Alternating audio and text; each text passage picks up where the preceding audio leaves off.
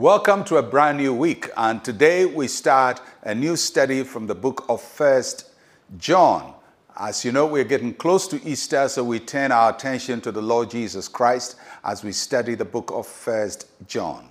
The book of 1 John is very important to the New Testament because it was written at a time when a lot of people have come to the Christian faith, and after they heard so much about Jesus, people are wondering whether Jesus was real. Did he exist?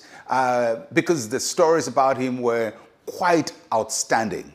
And so John, who was present at the time of Jesus and is now an old man but alive, is talking to the early Christians about why they believe Jesus was who he said he was.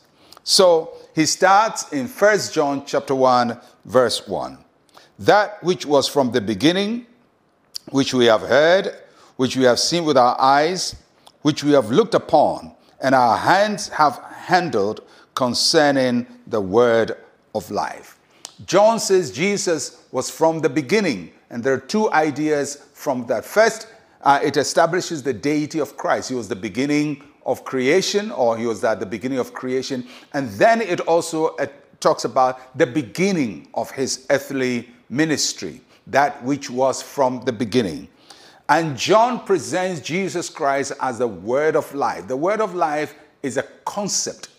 But then John begins to say it wasn't just a concept, because he talks about four things that happen to the word of life. First, he says, we heard him.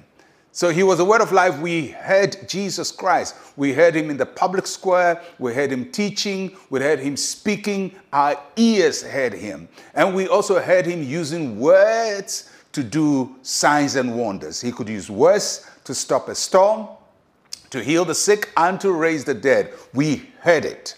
Secondly, he said we saw it. The disciples of Jesus Christ saw him. They didn't just hear him, they saw him. He wasn't just a phantom, an idea. He was a reality. They saw when he walked on water. They saw when he fed 5,000 with 5 loaves of bread. They saw him and the works he was doing. Thirdly, he says we paid attention to him. We looked upon him. The early Christians didn't just look at Jesus and say, oh, yeah, he's the Messiah. No, they examined him. They cross-examined what he said with the scriptures. They tried to find out if this is what the Old Testament prophets were talking about. And so everywhere he went, they examined him. They listened to his voice. They watched his actions. And they tried to fix whether this is truly who he said he was. They examined him. And number 4, John says, we touched him. So what John is saying is that what we came to believe came through a process of examination. We heard, we saw, we critically analyzed, and we touched. We touched his body when he was alive. We touched his body when he was dead. We touched his body when he was resurrected. And we were convinced without any shadow of doubt, this is the Messiah. This is Christ the Lord. That is how the early disciples of Jesus came to faith. And that is what they began to preach. And that is where our faith also stands. We believe in an authentic Jesus, a real Jesus who was alive, who died, who physically resurrected and is ascended, and he is coming again. That which was from the beginning is what we have also come to believe in. So if you're a Christian, you have a firm assurance that your faith is founded on solid, provable evidence, historical and real, and spiritual at the same time.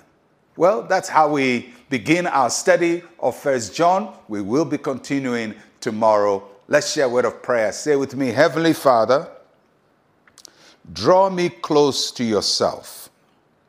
Help me to have a deep and authentic encounter with you. In Jesus' name, amen and amen.